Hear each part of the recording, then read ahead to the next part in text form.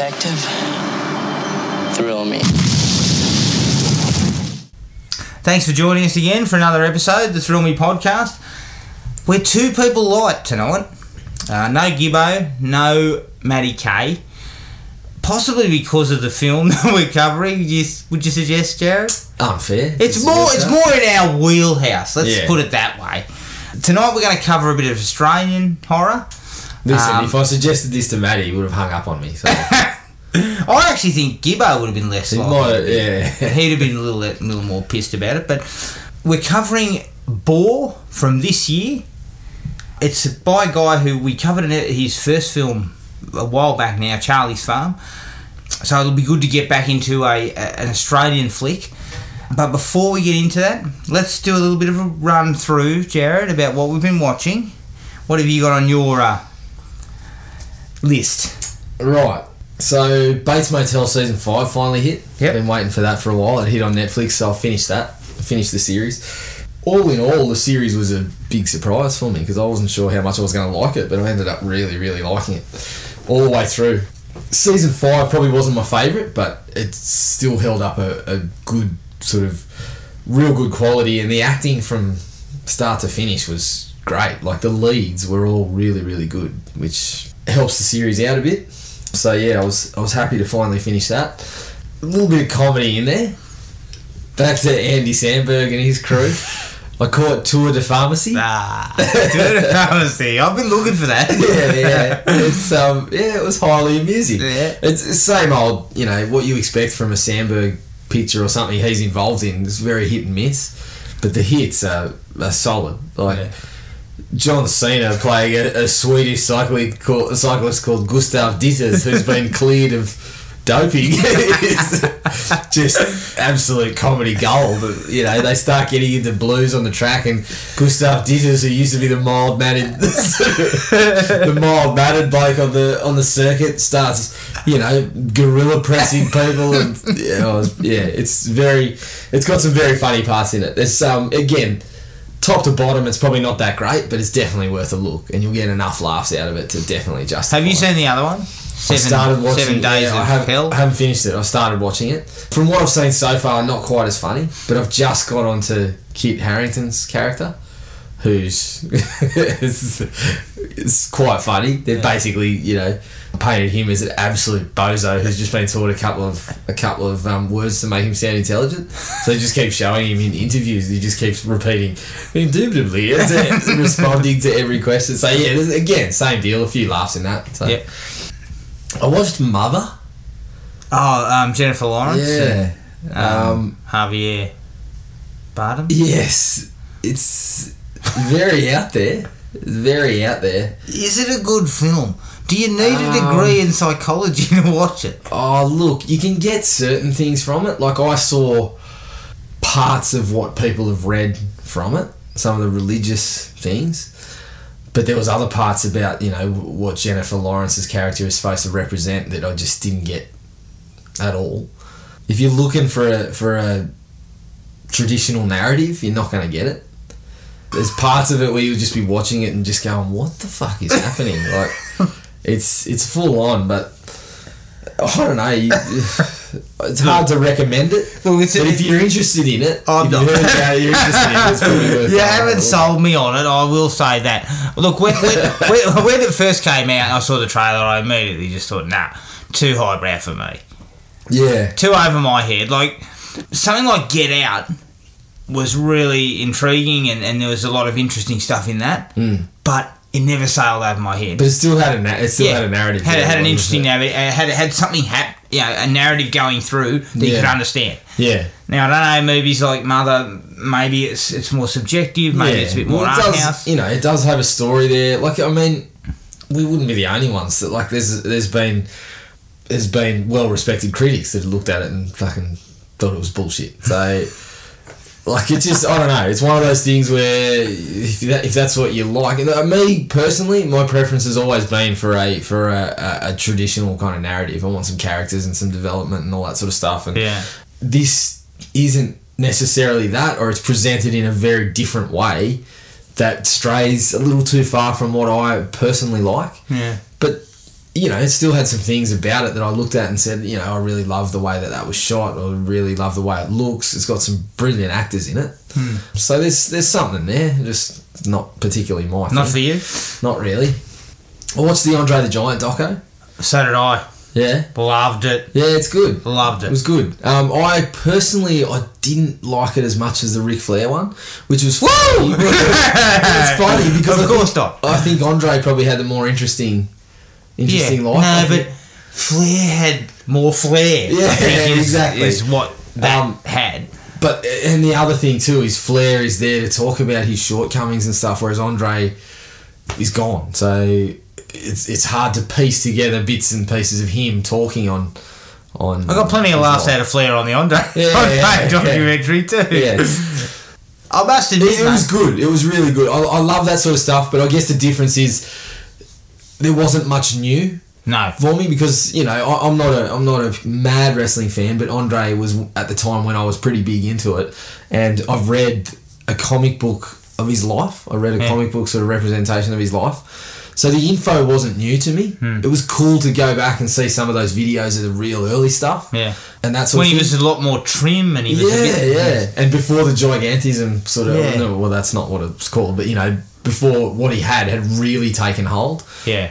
But the difference was something like Flair, you had that, and then you had him reliving the glory days and just, loving it, and then you had him breaking down, talking about what a shit father he was and stuff. So that was the kind of thing that Andre probably missed. Yeah, Andre didn't have the negative. Like, most things in throughout his career, he was revered as a wrestler. Yeah, he had some he couldn't really go anywhere. Like, he got hassled a lot, and there was a bit of sort of, people pointing and laughing at him and things like that. Yeah. I mean, I don't know why you would. If you saw him in public, I think, I'd be afraid he might pick me up and snap me in half. So, but there wasn't a lot of negatives. He was well revered throughout his career. Anyone who's knocked over 106 beers in a sitting, Christ, that's Australian Hall of Fame. But see, that's where they one of the reviews I read hit it on the head. They basically said that stuff was great, but then you had the wrestlers all buying into the whole, this is legendary stuff, and there was the only one part was Carrie Elwes talking about. It's kind of sad that was what he did to dull the pain, and he was such a big man that he had to just put away copious amounts. So I could have that felt like that's where it might mind some of that. And it was some of it was mythology too. Yeah, there was almost like this mythological. Yeah, but overall, I loved watching it. It's like Bernie knocking away 56 beers on the way to England. Yeah, that's right. That's pure mythology. But unfortunately, if Andre did that sort of work, you couldn't just put him in a wheelchair like you did with Booney or Rod Marshall or whoever it was. As they said, Andre collapsed in the fucking foyer and the hotel just said, what are you doing? Just leave him there. Yeah. I'll tell you what, mate. Vince McMahon got me. Right in the heart. Well, that's the first time I've ever seen a bloke cracked up about anything. Yeah. Yeah. It really got me. Yep. And I think it's because he said before that Andre blamed him. Yeah. For the end of his career. Yeah. And basically it ended their friendship. Yeah. And their relationship. And McMahon's made of stone, so to see that was kind He is made of stone, partially made of ham too, if you watch any wrestling videos he's involved in. Well, speaking of wrestling videos of Vince McMahon, the best one to watch is where he tears both his bloody, when he comes charging into the ring and he tears both his hammies or something. So he can't stand up, he's got to sit on the ground and start yelling at people. It's piss funny. Check that out. I'll see if I can track that down and put it on Facebook. Absolute magic. Just magic. No, but McMahon, there's no denying McMahon is a shrewd businessman. Like, basically, even in that Andre documentary, it kind of explained how it went from being sort of in these little pockets to becoming one, and that's all Vince McMahon. Well, he broke the system, basically. He broke that territorial system and said, I'm going to go nationwide. And did, and had, wrestlers calling him every name under the sun, and then turning around and saying, can I get you got a contract? I'll tell you what, I had to laugh when old Hogan gave that story about how Andre the Giant farted in the elevator and it sounded like people's skin flapping together. Whatever you want to say about Hogan, he does have a bit of charisma. And he delivers when he tells the story. It's a story that you want to hear. Yeah.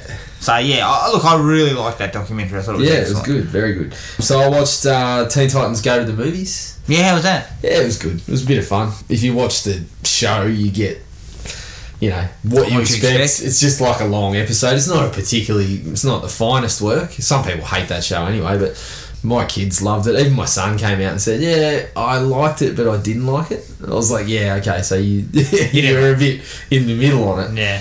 But yeah, it was quite funny. The best thing I got out of it was that they were just taking the piss out of the DCEU and the Marvel DC rivalry and cameos and things like that. No, because I saw a preview for it before I went and saw something a few weeks back.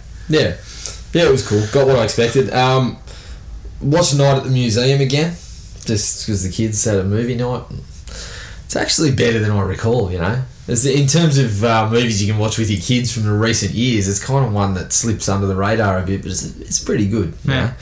Bit of fun. And my final one, which you're just going to be all over, Kickboxer Retaliation. Ooh. Yeah. How was Kickboxer Retaliation? Look, I'm not going to lie, I've still got to finish the last 20 minutes or so. But... Code for shit. No, look, some of the dialogue and the storylines are just absolutely over the top, ridiculous and stupid. But as soon as a fight breaks out, I'm sitting there going, "This is what I paid for, and I'm getting it in spades. It's absolutely everywhere, and the fights are good. Like there's one where Elaine Moisey sort of goes in. I'm butchering that name or whatever. he goes down a prison walkway, and it's essentially his version of like the hallway fight from Daredevil. Yeah. But it's the old, martial arts, a lot of kicks, a lot of, one bloke running at you at a time. And then you add in that it seems to be, from what I can tell, I'm not 100% sure, but I think it was filmed in Thailand. And from what I've seen of Thai stunt crews, they are fucking insane. Yeah. They will just throw their body at off bloody ledges and into walls, and there's these blokes that are fucking throwing themselves down stairwells and shit. And it's awesome to watch. And in every opportunity they get, the ways that they get them together, the fights sometimes are stupid. But every opportunity to match, Elaine Moisey with Mike Tyson, or do that sort of fight there, or match him up with real MMA fighters that they've got into the scenes, they get it, and the fight scenes are really, really good. So you get what you pay for. Pretty impressed. Yeah. The only thing I wasn't impressed with was Christopher Lambert. Jesus, the guy can't act. Look, he had some time off. I don't know what he was doing, man. He wasn't working on his craft, that's for sure. I don't think he had a craft to start with. Yeah, look, he's not noted as an actor. Strangely enough, he's got a gig in that, in that particular industry. But hey, is that everything? That's everything. Okay. Look, I went back to the 80s. Me and my wife had a movie day, all 80s movies.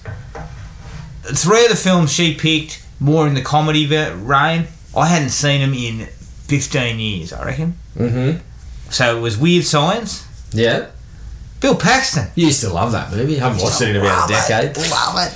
Look, it's not brilliant, but I got a few laughs. Yep. Bill Paxton, piss funny, gets turned into a turd at the end. I've forgotten about that. And all you ever hear, every time he talks, all you hear is I got plenty of giggles at. Revenge of the Nerds. Interesting. Surprisingly, that was the one I enjoyed the most. Yeah? Yeah. And the other one was Weekend at Bernie's.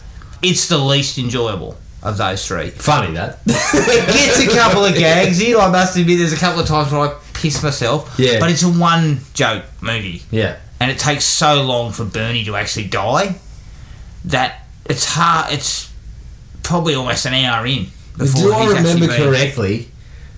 Was it in that or the sequel? Was there a sequence of where the body was fucking farting or something? Yeah, no, that's in the sequel. there was some voodoo involved. Yeah, that'd get you in the door. But I also threw in Predator and My Bloody Valentine. Right. personal faves. Mm-hmm. Love them. Can watch them anytime. My wife fell asleep during Predator. Only one of the greatest action movies of all time. Yeah. But hey. It's no weird science, so. No weird science, yeah. Okay, now I decided to plumb the subcolon area of Amazon Prime after you went Blue streaming service. Fuck that noise. I think I was on Lou Diver streaming service here because I decided to go for Nightmare Beach. What's that, you ask? Well, let me explain. Well, I'm sure it was next to Rotor in the selection. Nightmare Beach is kind of like a Italian slasher flick, but it's set in spring break in Miami. Yeah. And it involves a lot of people being electrocuted by a dude on a motorbike. And strangely enough, it's got Johnny Saxon and Michael Parks. Okay. So I, as soon as I saw them, I kind of thought, hang on, I was expecting, something else. The movie sucks balls. Right. Yeah, okay. So it sounds like a more sort of, a less prestigious version of Pieces. Yeah, you could put it that way. Yes, that's pretty good. That's a pretty good comparison. I prefer Pieces, strangely enough. But yeah, Nightmare Beach, pure shit. I watched a documentary series called The Killing Season, which was all about a series of corpses that were found on Gilgo Beach in Long Island. I thought we might get a rundown of your weekly viewing that didn't involve a bloody murder series or something once, but there it is. No, there it is. It's tucked away just under Nightmare Beach. Look, it's not bad. It's not bad.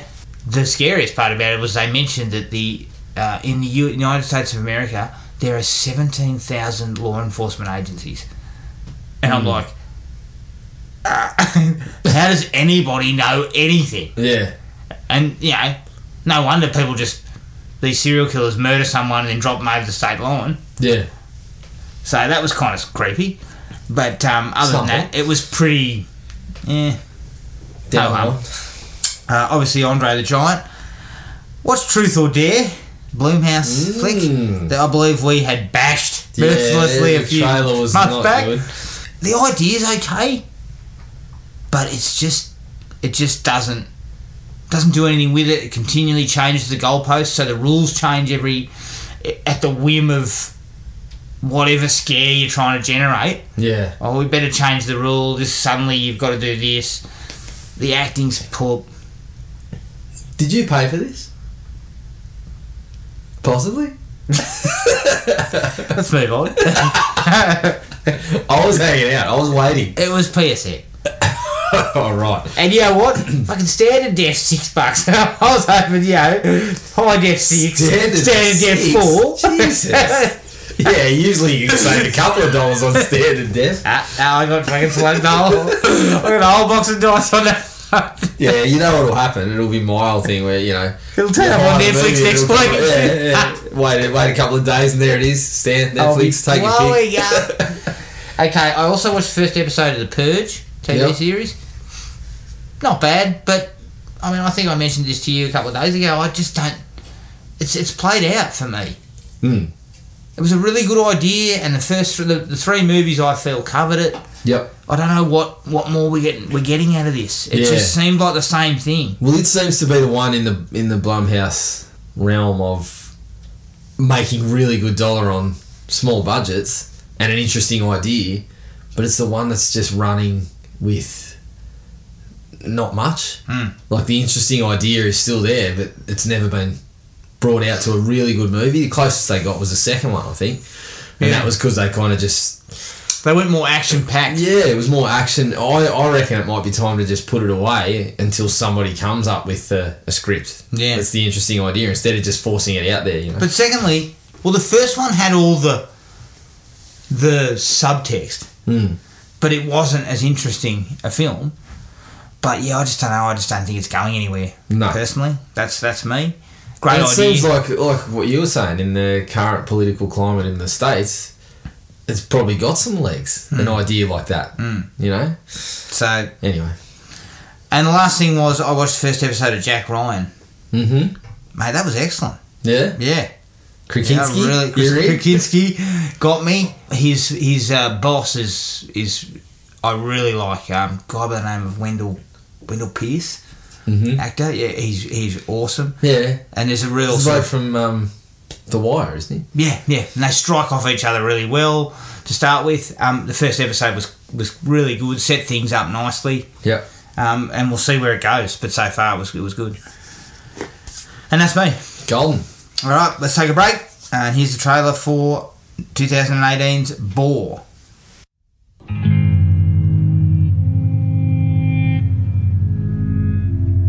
Okay, cabin fever is officially set in. I suggest the next town we come to, we pull over and get some grub. Good idea. Sounds great.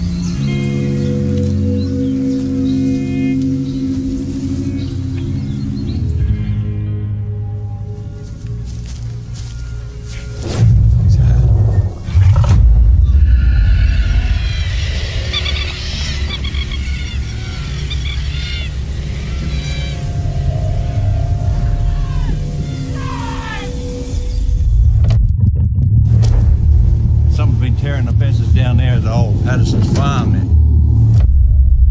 We found a few sheep too. Something's killed them, yeah. Well, what, all 9 of them? There's nothing out there except dust and ruse. That's a load of shit, Ernie, and you know it. You remember that smash up on the highway coming into town, right? About 12 months ago? They couldn't find the couple. All the police found was the wrecked car. I was driving back from Bob's place in me truck, and I saw something in the paddock, about 300 or 400 metres off, and I hit the spotty on it. It was a boar.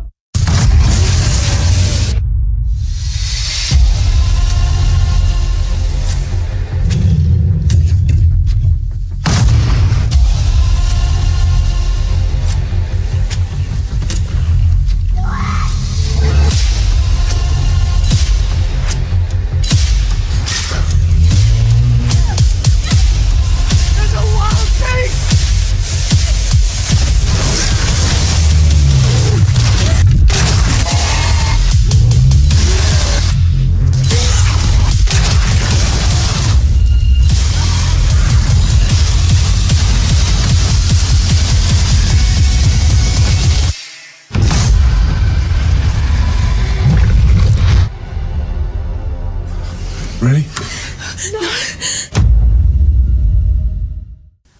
Boar from 2018, written and directed by Chris Sun, who did Charlie's Farm, and produced by Christine Hulsby.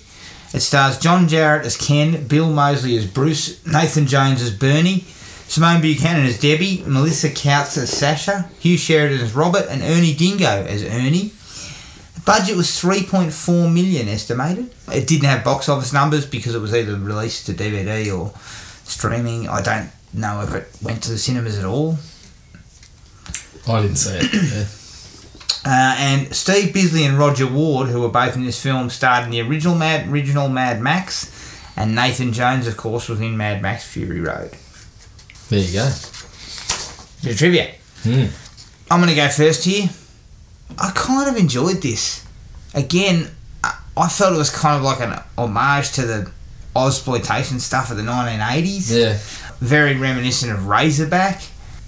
Possibly not as stylishly lensed as Russell Mulcahy, but it did everything pretty well for my liking. There wasn't as much strobe lighting. There was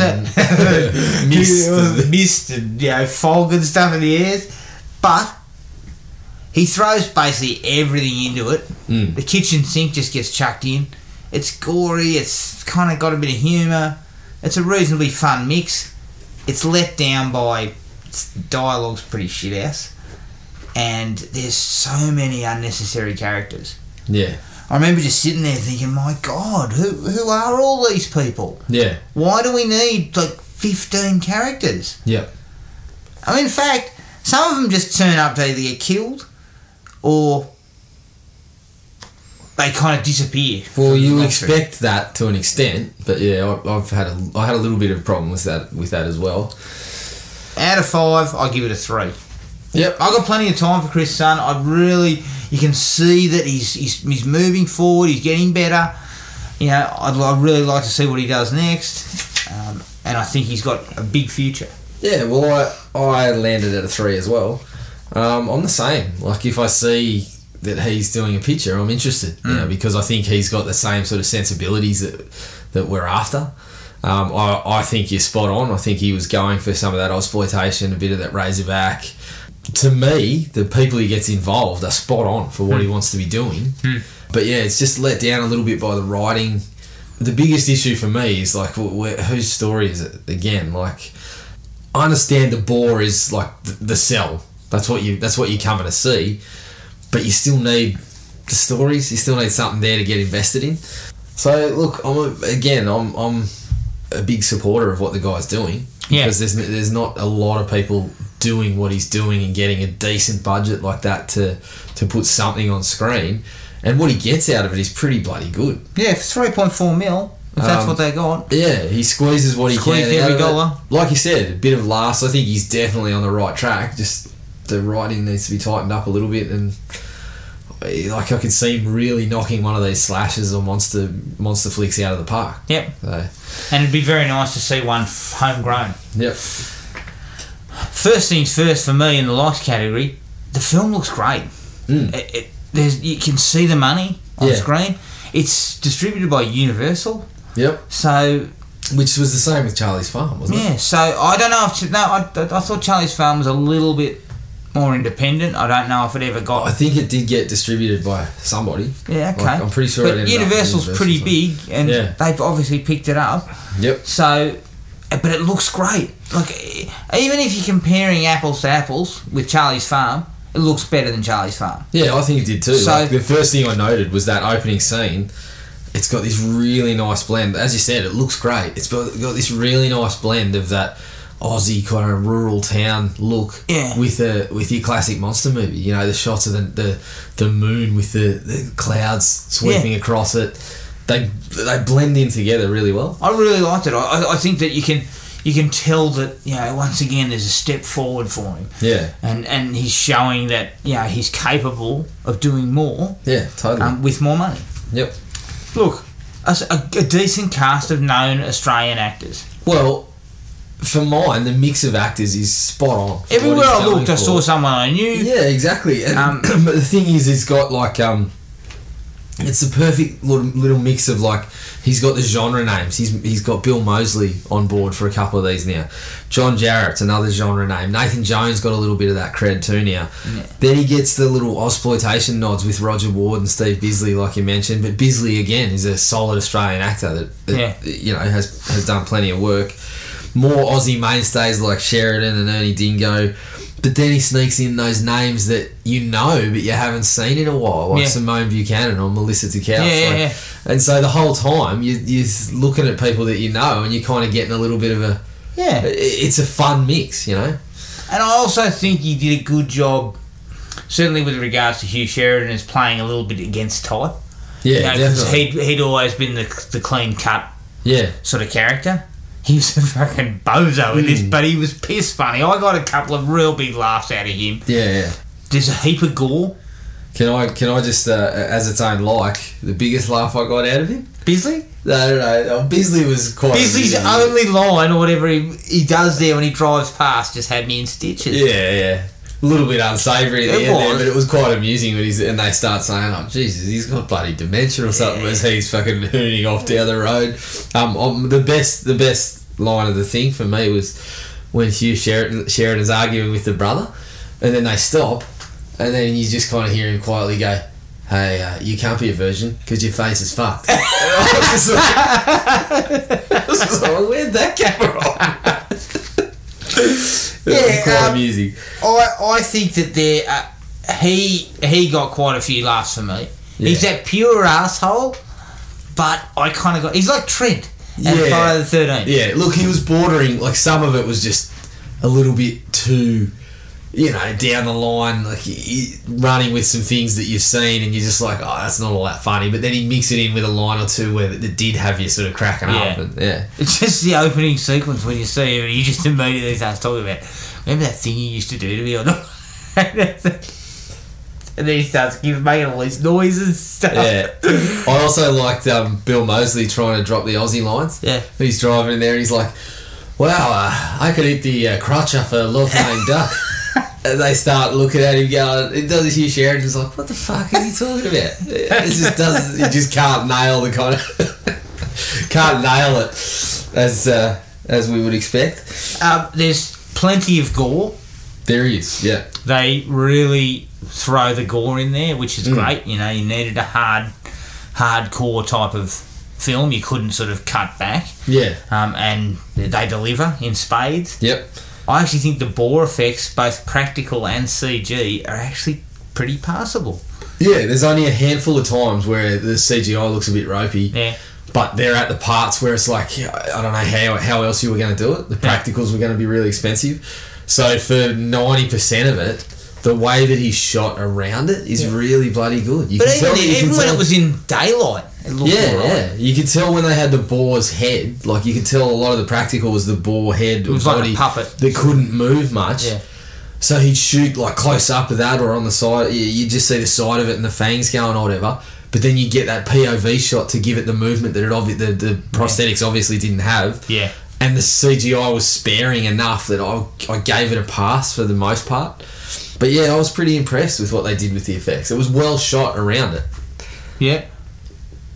The opening boar attack is really solid because they kind of tease you with how big it is. Yeah. And they show you its mouth very briefly, and then it just drags him away. Yeah. Yeah. And I like that. You just got to slowly drip feed the meeting of when we first actually see it in full, which is a little bit later on. Yep. I don't know why, but John Jarratt and Roger Ward bickering. Yeah, I know, like a married couple. They were piss funny. Like, it'll take us fucking 2 hours to walk over there. Oh, you know, I better bring the sandwiches. I'll bring some piss. Oh, you're going to bring the whole bloody can. Yeah, they were good. And then it extends into when they find the bodies, their argument as to, for why they should split up is kind of, you half buy it because Roger Ward's there going, oh no, we got to stay together, and Jarrett's there going, we stay together, we're both fucked. You know, they start kind of giving you something, and you sort of like, oh yeah, he's got a point. You know, they've both got the differing point of views. You actually kind of buy that, but I got quite a few laughs out of those two. Yeah, that was quite good. That whole sequence where they are out in the wilderness, you know, at a campfire with a gut full of piss, and then they kind of like, you know, oh, we better go and check this out. Yeah, there's smatterings of what you were talking about, the average dialogue of just sort of squeezing in a bit of clumsy exposition work about John Jarratt's wife and how that comes out. But for the most part, I really enjoyed those two. Yeah, on screen together. Plays off against each other nicely. Death by boar's tusk through the back of the head. Was it through the back of the head or was it through the back of the throat? The girl. I think it was through it, but like it was. I think it must have been through her throat because she's still alive. Yeah. But that was pretty nasty stuff. And it was one of the better kind of sequences. Like you mentioned it, there was a little bit of a problem about the boar. You know, suddenly being able to sort of sneak up on people, and you know, the only time in the movie that you didn't hear the and the growling and all that sort of stuff. But yeah, the fact that, you know, when he turns off the torch and brings it back on. Nathan Jones busting out Vanilla Ice in the truck. Awesome. Good. I loved it. I loved it. It was great. It just sort of broke up because by that stage you'd already the boar had already come into play and you'd seen plenty of carnage. Yeah. But then that kind of comes in and it kind of feels like really comedic, but it's kind of, you know, it's really funny to watch because huge looking dude bust out some Vanilla Ice moves. I just sort of kind of felt it was almost like let's just take it back a notch for a second and have a bit of a laugh. Yeah, and try to sort of, you know, try to lull you into something bang, for another scare. But you know, I bought in. I was laughing. Actually, you mentioned Hugh Sheridan playing against Type. Yeah. I actually thought John Jarratt did that moment when he finds the girl is really good. Like him playing against, you know, we're so used to him as Mick Taylor now.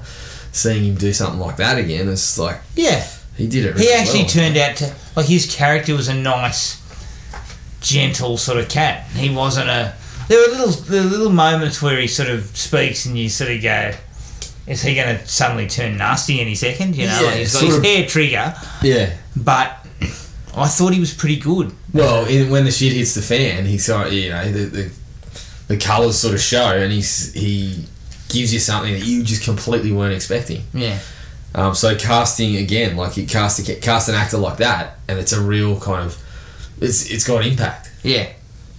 Bill Moseley having his head ripped off. Unexpected. And you know what? I do love that bit where they go, what's that? And look over, there's a fucking 3-ton boar standing there. And then Moseley's there going, oh, look at it. Start moving. Yeah, out quickly. Yep. But yeah, that kind of happens really fast and it kind of charges up on you, and next thing you know, his bloody head's been removed. Yeah. I liked it. I like the old bloke telling the story about how he saw the boar. Growing up in Australia, you spend some time around a pub like that at some stage, and he's just absolutely nailed the vibe of a bloke telling a story like that. Like, I'll watch that scene. Shout out to the Charney Tavern. Yeah, Girling Tavern, the old Mackey's Hotel in my dad's hometown. Like, I actually, I watched that scene and I was just sitting there thinking, this is fucking Mackey's Hotel. Dad goes back. I've seen blokes tell something like that. Like, obviously not like that, but I've seen blokes sit there in the Mackey's Hotel and swear black and blue that they saw the Tassie Tiger, and they'll sit there and tell the story just like that, and then someone from over the bar will be there going, oh yeah, how many did you have? And, just like happens in that scene. But then the funniest part for me was how he rolls with it. Like, he's heard all this shit before, so instead of getting fired up and I saw it, all this, he's sitting there and they're taking shots and he's just laughing it off and rolling with it. And they start talking about the nudie run or whatever, and he's up on the bar pretending to show his gear. And then the best part of it for me was, for some reason, Ernie Dingo gets behind the bar and they go, oh, it's Ernie Shout, and Dingo goes, yeah, black fellas drink for free, all you white guys double price. And that hit the old bloke that's telling the story just goes, oh, I'm nipping outside for a quick suntan. I think that whole scene just really worked for you? Hit the mark. Yeah. Big time. It was. It did very much felt like what you should expect. Yeah, and it was one of those bits where it's kind of like, I don't know how that scene, if I went back and watched it, I don't know how that scene works overall, but it's just, for someone in Australia, it just hits the mark as like, yeah, this is kind of what it Classic is. Sort of Aussie small town pub. Yeah. And that's the luxury you get with a director who's an Australian. Yeah. He knows. He would have been in these places. Not when you get an overseas director trying to direct a film set in Australia. You usually then get cliches and you get... Yeah, definitely. You get Mission Impossible too. That's correct, you do. Nathan Jones taking the ball on fisticuff style. Oh, I loved it. Loved it. Absolutely loved it. I was watching it and I'm thinking, it's like a I actually circus felt show. that kind of should have been the end. Yeah, in a way I did too. 1-on-1. Yeah. Punch it out. I thought, it was just like, it's funny because obviously Jones was a wrestler and that's what it felt like. You got, the monster versus the monster. Like, it just kind of felt like that's where it was heading eventually.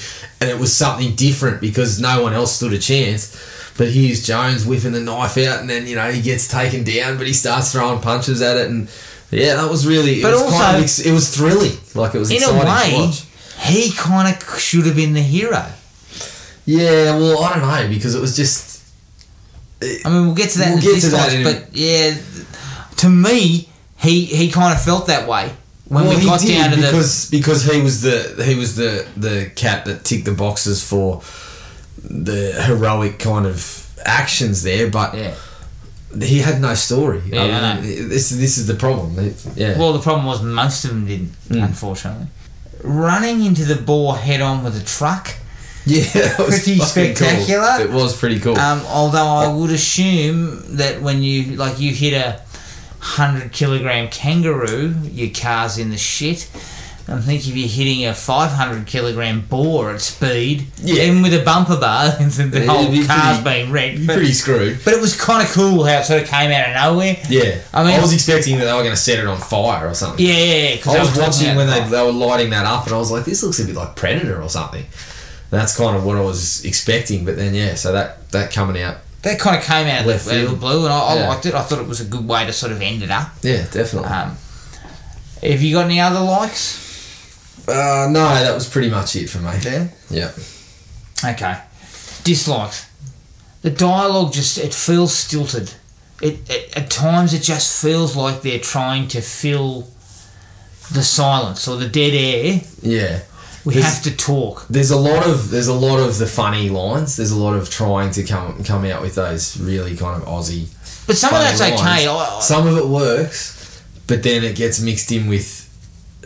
It suffers a little bit from trying to do that too much, and then when you get the exposition and all that sort of stuff, it's a little bit clumsy, and you don't really get the character development out of that. No. That you're looking And for. to me, the least sort of acceptable parts of that dialogue were the attempts at exposition. Well, you get Getting married and all that stuff. Yeah. As I watched that, I just kind of felt.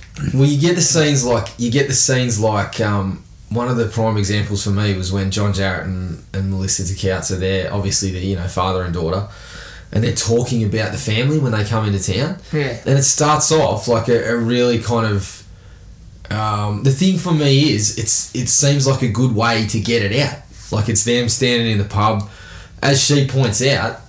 I'm the pub owner. There's nothing in town I don't know about. Like, so you get this idea that's pretty solid.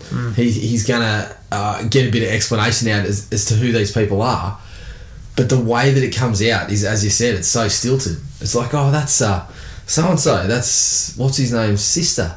So that must be her kids. What are their names again? And then she says the names, and the way the information comes out just sounds really unnatural. When he's put it in a situation that you think could be really natural, the way that it comes out could come out really natural, but then it gets stilted.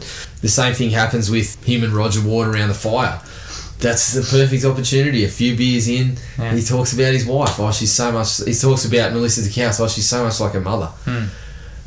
That's where it probably would come out, but then when it does come out, it just sounds unnatural.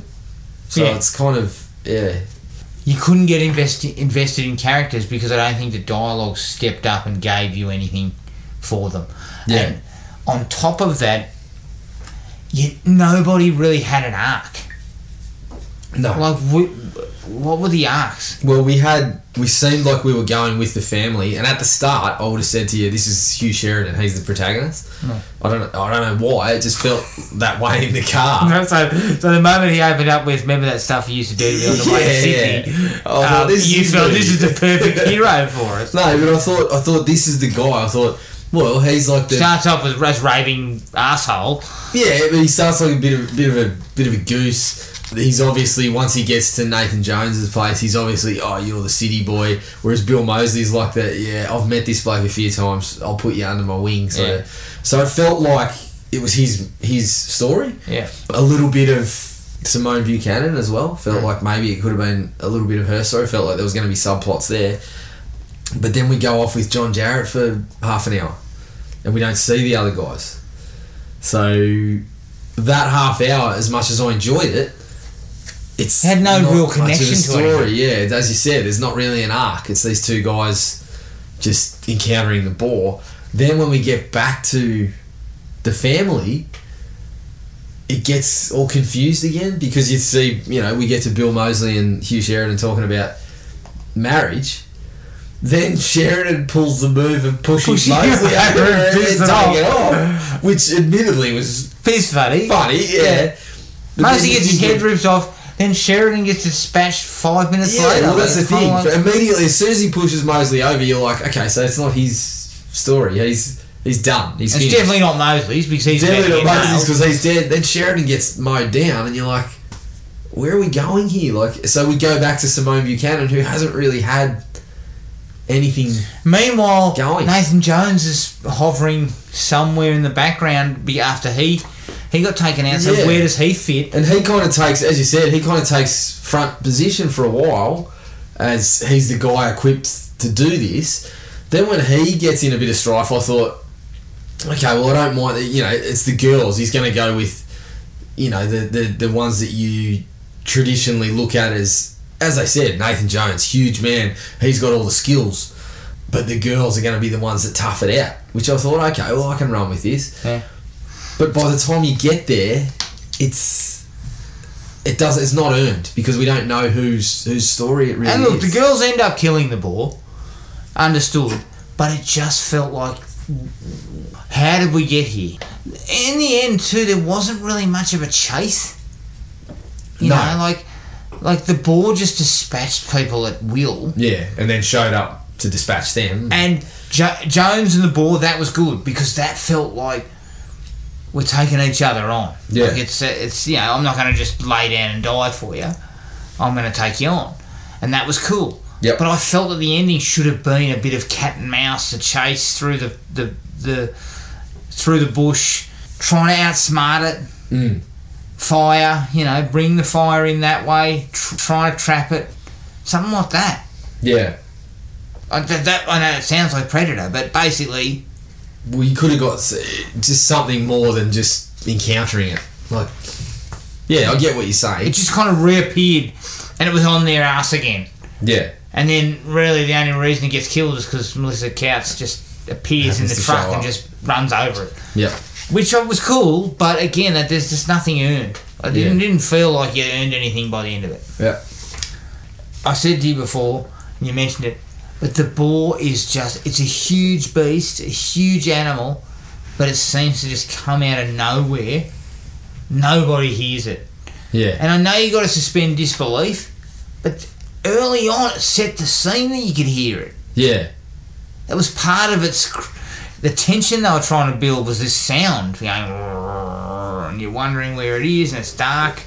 But then in daylight, it's tiptoeing out of nowhere. Yeah, well, it still worked because, as you said, it was night time. Some of these people weren't equipped; they weren't spotting or anything like that. So you got caught unawares. Yeah. But there's a couple of times in the daytime, it was going into stealth mode. Yeah. Well, maybe it was a Predator. Maybe it had cloaking technology, dude. But I found that a little bit hard to swallow. Too many characters. Yeah. So coming back, wrapping back around. I think these would have worked if you had a couple more people in, say, the Ernie Dingo capacity, where it's essentially a cameo. He's got a couple of lines. Yeah.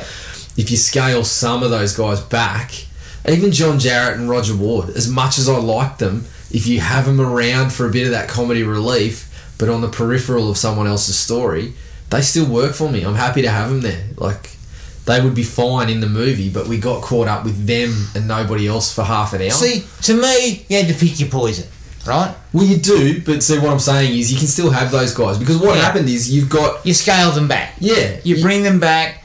They are in short bursts early on to show you the pub and the life and soothsayer. They can give you the shit that they saw. But then you're into family mode from then. Yeah, and if you see those guys, you're cutting back to them. You're going family and then them family. The thing for me is you had a handful of fodder. You had like 6 or so characters that are just there to get dispatched very quickly. But then you had John Jarratt and Roger Ward, who essentially turned into fodder, but we had them on screen for half an hour and nobody else. Yeah. So it sort of took away from the people that you should have been with. To me, in a way, as I said, you pick your poison. You either have the family as the key, with those other guys scaled right back. Well, that's where you got to be. Another way of doing it, if you wanted to be lean and mean and try and sort of make it a little more, because you need the family, you needed the fodder. It was exploitation. This is exploitation. Well, this is the thing. Jarratt and Ward's characters would have worked fine. Had you not talked much about them, his wife and things like that, had you not, you could have pulled back on them finding the other campers. You might not have even needed the campers getting killed themselves. You might have just had Jarratt and Ward discovering the camp as they did, and then bringing it around that way, that they get split up and rounded up, like... I mean, again... Because essentially they're fodder, so you get rid of the fodder and just use Ward and Jarrett. And all your show is Aftermath. Yeah. There's people who are obviously out here. To me, it could have been done that way with Jarrett and Ward and almost like a lean sort of survival style film, right? If you drop those if you drop the family characters, but you needed all that because that's your B grade schlock that they were going for. You know, you needed a ton of fodder, you needed the family dynamic, you needed all that, but they didn't pick it well. So for 45 minutes, you've got one whole story that is essentially John Jarrett's life on screen. You get 45 minutes, you see the family at the start, but then they disappear for a lengthy period, then they reappear, and then the movie's about the family. And so it's kind of like you didn't really... It's almost like two shorts stuck together. And they didn't really meld them together well. Mind you, you also had the pub patrons who kept cutting back to. So that was like another storyline or another crew. But see, they were alright. I didn't mind. They were in small doses. And I felt like maybe you could have had the family having dinner at the pub that night. To introduce that connection stuff, with Melissa DeCouts and her just sort of offhandedly mentioning, oh yeah, Dad's out with whatever. And so you didn't need all the intro to Jarrett. His intro could have come sitting by the fire with Roger Ward out on the plains, somewhat, knowing that Melissa DeCouts had already told us who he was. Yeah, well, these are just ideas that, you know, I just felt they just needed to tie that stuff together a little bit more. Yeah. And like you said, scale back Jarrett stuff maybe. It didn't make it bad, it just made it a little bit clumsy the way it was kind of cut together. It's not like watching one of the real sort of... like if you're looking at Final Girls in horror, a lot of them have an arc or something that you can get into and say, this is our girl. She's the one who we've been following the whole way. This one that just didn't have... I didn't know who was going to be there and who wasn't. And no one was traumatised by anything. No one was coming back from an experience. No one had seen the ball when they were a kid or something like that. You know, like you needed something to just tie it all together. I think, yeah. And it's because they didn't really pick a protagonist. They kind of just jumped around, which was fine. Fine enough in the sense that the ball was what you were there for. You were there to see the ball go nuts and smash and kill everything. Yeah. Great. But a really good, even a B-movie schlock, a good one has characters you give a shit about. Yeah. And you didn't really give a shit about these. Well, it was halfway there because I enjoyed them on screen. Yeah. Like you said, they got the comedy, they got, you know... There were little bursts of great stuff. Yeah, but it was just, there was nothing to really ride the waves of, I guess. My last dislike was I just felt this is kind of a little bit of a cheat that you bring back two characters that we just assumed they were dead. Yeah. And there was no need to bring them back. Like it didn't really add anything. It was unnecessary. It was a 1 second sequence that we saw that they were back. Yep. And then we went to the end. So it was kind of like a bit of a cheat. Like to me, knowing that the ball kills Jones is, it shows how dangerous it was. Yeah. Because, it just took out your biggest and baddest that you've got. Yeah. Well, the son too, like that was kind of... They were trying to go for an emotional moment. Everything was, it just felt unearned, like we said. Her losing his son should have been kind of heartbreaking. And it felt like it was going for that, but it didn't quite hit. And then when he comes back, you're supposed to be... Yes, you're supposed to get this burst of emotion, but it just wasn't there. But again, you didn't know him. Yeah. So you couldn't really get emotional or invested. The only things I knew about him were that he had that quick chat with Nathan Jones, can we bring the guns? Yeah. Which was actually I really liked that when they were talking about, can we bring the guns out? And she goes, you know how I feel about guns. And that's a really simple, really good explanation as to why you aren't loaded to the teeth. Yeah. When you're going out there, But beyond that, I didn't know that kid. Yeah. He had nothing to really give you. And there was something there. His connection with his uncle, his connection with Nathan Jones was really something. I thought, this is going to go places, but it didn't really. Yeah. Any other dislikes for you? No, I don't want to be. I don't want to be. No, I don't want to kick the shit out of it because to me, this movie's about entertainment. You're talking about B-movie schlock. Now you think back and saying that I compared it to Razorback. That's exactly what Razorback was. If you watch Razorback again, it's probably similar. There wasn't a lot of great fleshed out characters. In fact, there's one of the biggest drongos ever put on celluloid in Australia in Razorback. Yep. But this had a likability and a fun to it that I think at the end of the day, probably, in defence of Chris Sun, I think he was probably looking at, look, this is schlock. This is what I got to serve up. Yeah, I've got to serve up a certain amount of sloppy joes. I haven't got time for beautiful burgers. I've just got to make this. You don't really have time to. You don't have time to fucking cook the prime rib. So I haven't sloppy joes tonight. I hear what you're saying for sure, but the thing for me is I just feel like the rest of the stuff is there. He's got a really good eye for those, like you said, the movie looks really good. Yep. And he's shot around the prosthetic effects really well. I think he's got a good eye for this shit. And I feel like if there's just a tight little story in there, he's going to knock one out of the park. If there's a tight little story with some really polished dialogue, it's going to be an absolute gem. Yeah, agreed. I think he's got a lot of promise. He's very, very capable. That's now 2 movies now that I both thought were pretty good. On very limited budgets. He's getting, obviously, Universal have come in and swooped this one up, so there might be a connection with them. He might get a bigger budget and he might get the opportunity to really push forward with something good. Yeah. And I love the fact that he's using Australian talent. And it's an Australian horror film that looks very good. Like, that could have gone in cinemas. Yeah, totally. It's not a even though it's directed DVD, it didn't look it. No. So I appreciate what he's doing, and I really hope that he gets the opportunity to make a few more of them. Yeah, totally. So that's Boar from 2018, and we're on a bit of a slew of more recent films, aren't we? Mm-hmm. We have got The Meg coming up. We've talked about that a bit. A little bit, yeah. But it's also from 2018. Plus, we will be doing The Predator pretty much as quick as we possibly can. Well, we can work around your hectic schedule. I'm sitting in the theatre, taking in an abstract art project. We will definitely do The Predator as soon as possible. Yeah. We're basically all trying to get and see it on Thursday or Friday, and then we'll knock one out on it.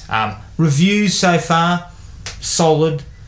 Nobody's bashing the shit out of it. Yeah. But there are problems, obviously. It's not the be-all, end-all of Predator films by the sound of the reviews. No. But they're still pretty good. Enjoyable. I think it'll definitely stick in our alley. Bit of action, bit of humour by the sounds. The reviews coming out about Halloween, though, have been stellar. Yeah, absolutely stellar. I've actually only seen, funnily enough, one that didn't love it, and it was from one of the girls from Faculty of Horror. Who really? I'm very, very big on their work. I think they're really, really good. She didn't like it? She said that Gordon Green and Kenny Powers have are obviously fans and have nailed the look and everything, but she felt it was a little bit directionless.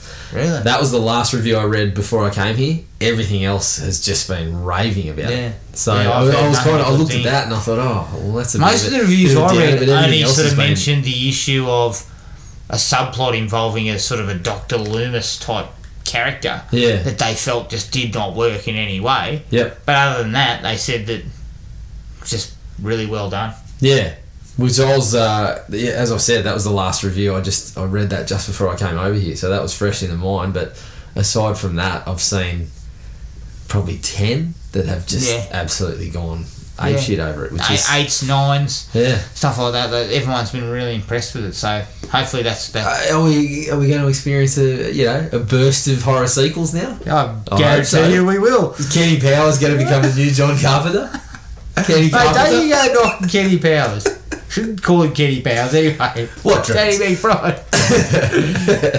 Alright, well... Kenny McPowers, sorry.